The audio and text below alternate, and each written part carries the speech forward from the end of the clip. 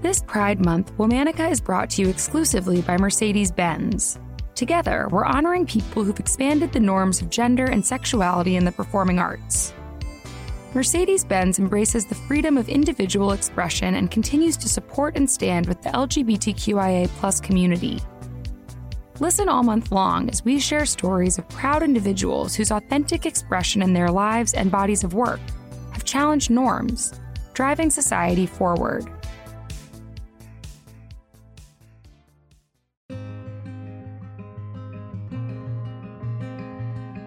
Hello. From Wonder Media Network, I'm Jenny Kaplan, and this is Womanica. In honor of Pride this month, we're highlighting queer stars of the stage and screen. Our star today was a groundbreaking transnational filmmaker whose work was only recently rediscovered. Let's talk about Esther Ng. Esther was born Ng Kam Ha on September 24, 1914. She was one of 10 children born to a Chinese-American family that settled in San Francisco, California. Eventually, she'd adopt the more westernized name Esther Ng. Esther's young life coincided with the Chinese Exclusion Act, which limited immigration from China.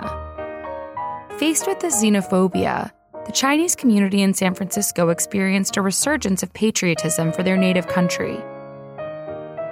As a result, Esther grew up surrounded by a rich tradition of Chinese language theater and film. The 1933 documentary, The Battle of Shanghai, had a particularly impactful role in young Esther's life. The documentary portrayed the Chinese resistance to a 1932 Japanese military attack on Shanghai. Deeply moved by the film, Esther's father decided to start a film production company with his friend. Due to her love of theater and connection with local Chinese actors, Esther convinced her father to list her as a producer on their 1936 breakout film, Heartaches. The production shot for 8 days in a studio in Los Angeles and was sold as the first Cantonese singing-talking picture made in Hollywood. Thanks to its strong patriotic undertones, Heartaches was a huge success around China. Esther traveled to Hong Kong to promote the film, and from there, her career took off.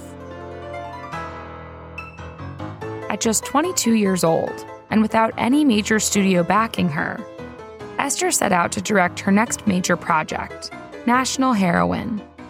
National Heroine portrayed a woman in the Chinese military fighting for her country alongside her male counterparts. When the film aired in 1937, it was very well received. The Guangdong Federation of Women's Rights awarded Esther with a Certificate of Merit for the film's portrayal of Chinese womanhood. Esther went on to make several films during her time in China, all of which featured female protagonists.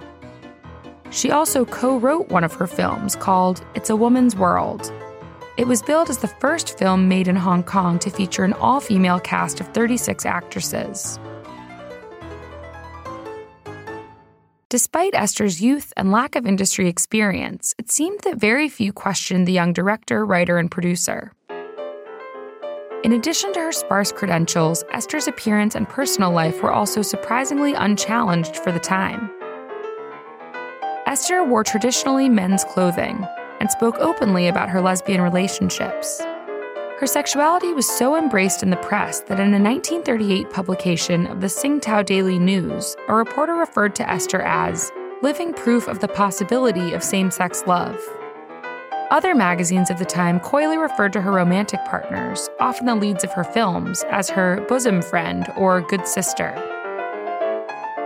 By the end of the 1930s, the conflict between China and Japan had heightened, and out of concern for her safety, Esther returned home to San Francisco. Without missing a beat, she dove right back into filmmaking. In 1941, she released Golden Gate Girl, making her the first woman to direct a Chinese-language film in the U.S. The following year, she started her own production company, Silverlight. By the end of the decade, Esther's films were pushing new boundaries, featuring interracial relationships in Too Late for Springtime and Mad Fire, Mad Love. With the end of the Chinese Civil War in 1949, many Chinese actors returned to Hong Kong. Working with a much smaller talent pool, Esther's film career declined. Then, in the 1950s, she pivoted. Esther relocated to New York and became a restaurateur. Her first restaurant, Bobo's, was a huge hit. The famed New York Times food critic, Craig Claiborne, once wrote, "The only trouble with Bobo's is its extreme popularity. At times, it's next to impossible to obtain a table." Throughout the 1950s and 60s, Esther opened 5 restaurants in New York. She was frequently seen with customers, schmoozing in her masculine suits and cropped haircuts. It's rumored her ex-girlfriends ran some of the restaurants. On January 25, 1970, at the age of 55, Esther died of cancer in New York City. Tragically, most of Esther's films were lost to history. It wasn't until 1995, 25 years after her death, that a film critic for Variety came across her name in the credits of Golden Gate Girl. It sparked an inquiry into Esther's larger body of work. The full impact of Esther's contribution to both American and Chinese cinema is still being understood.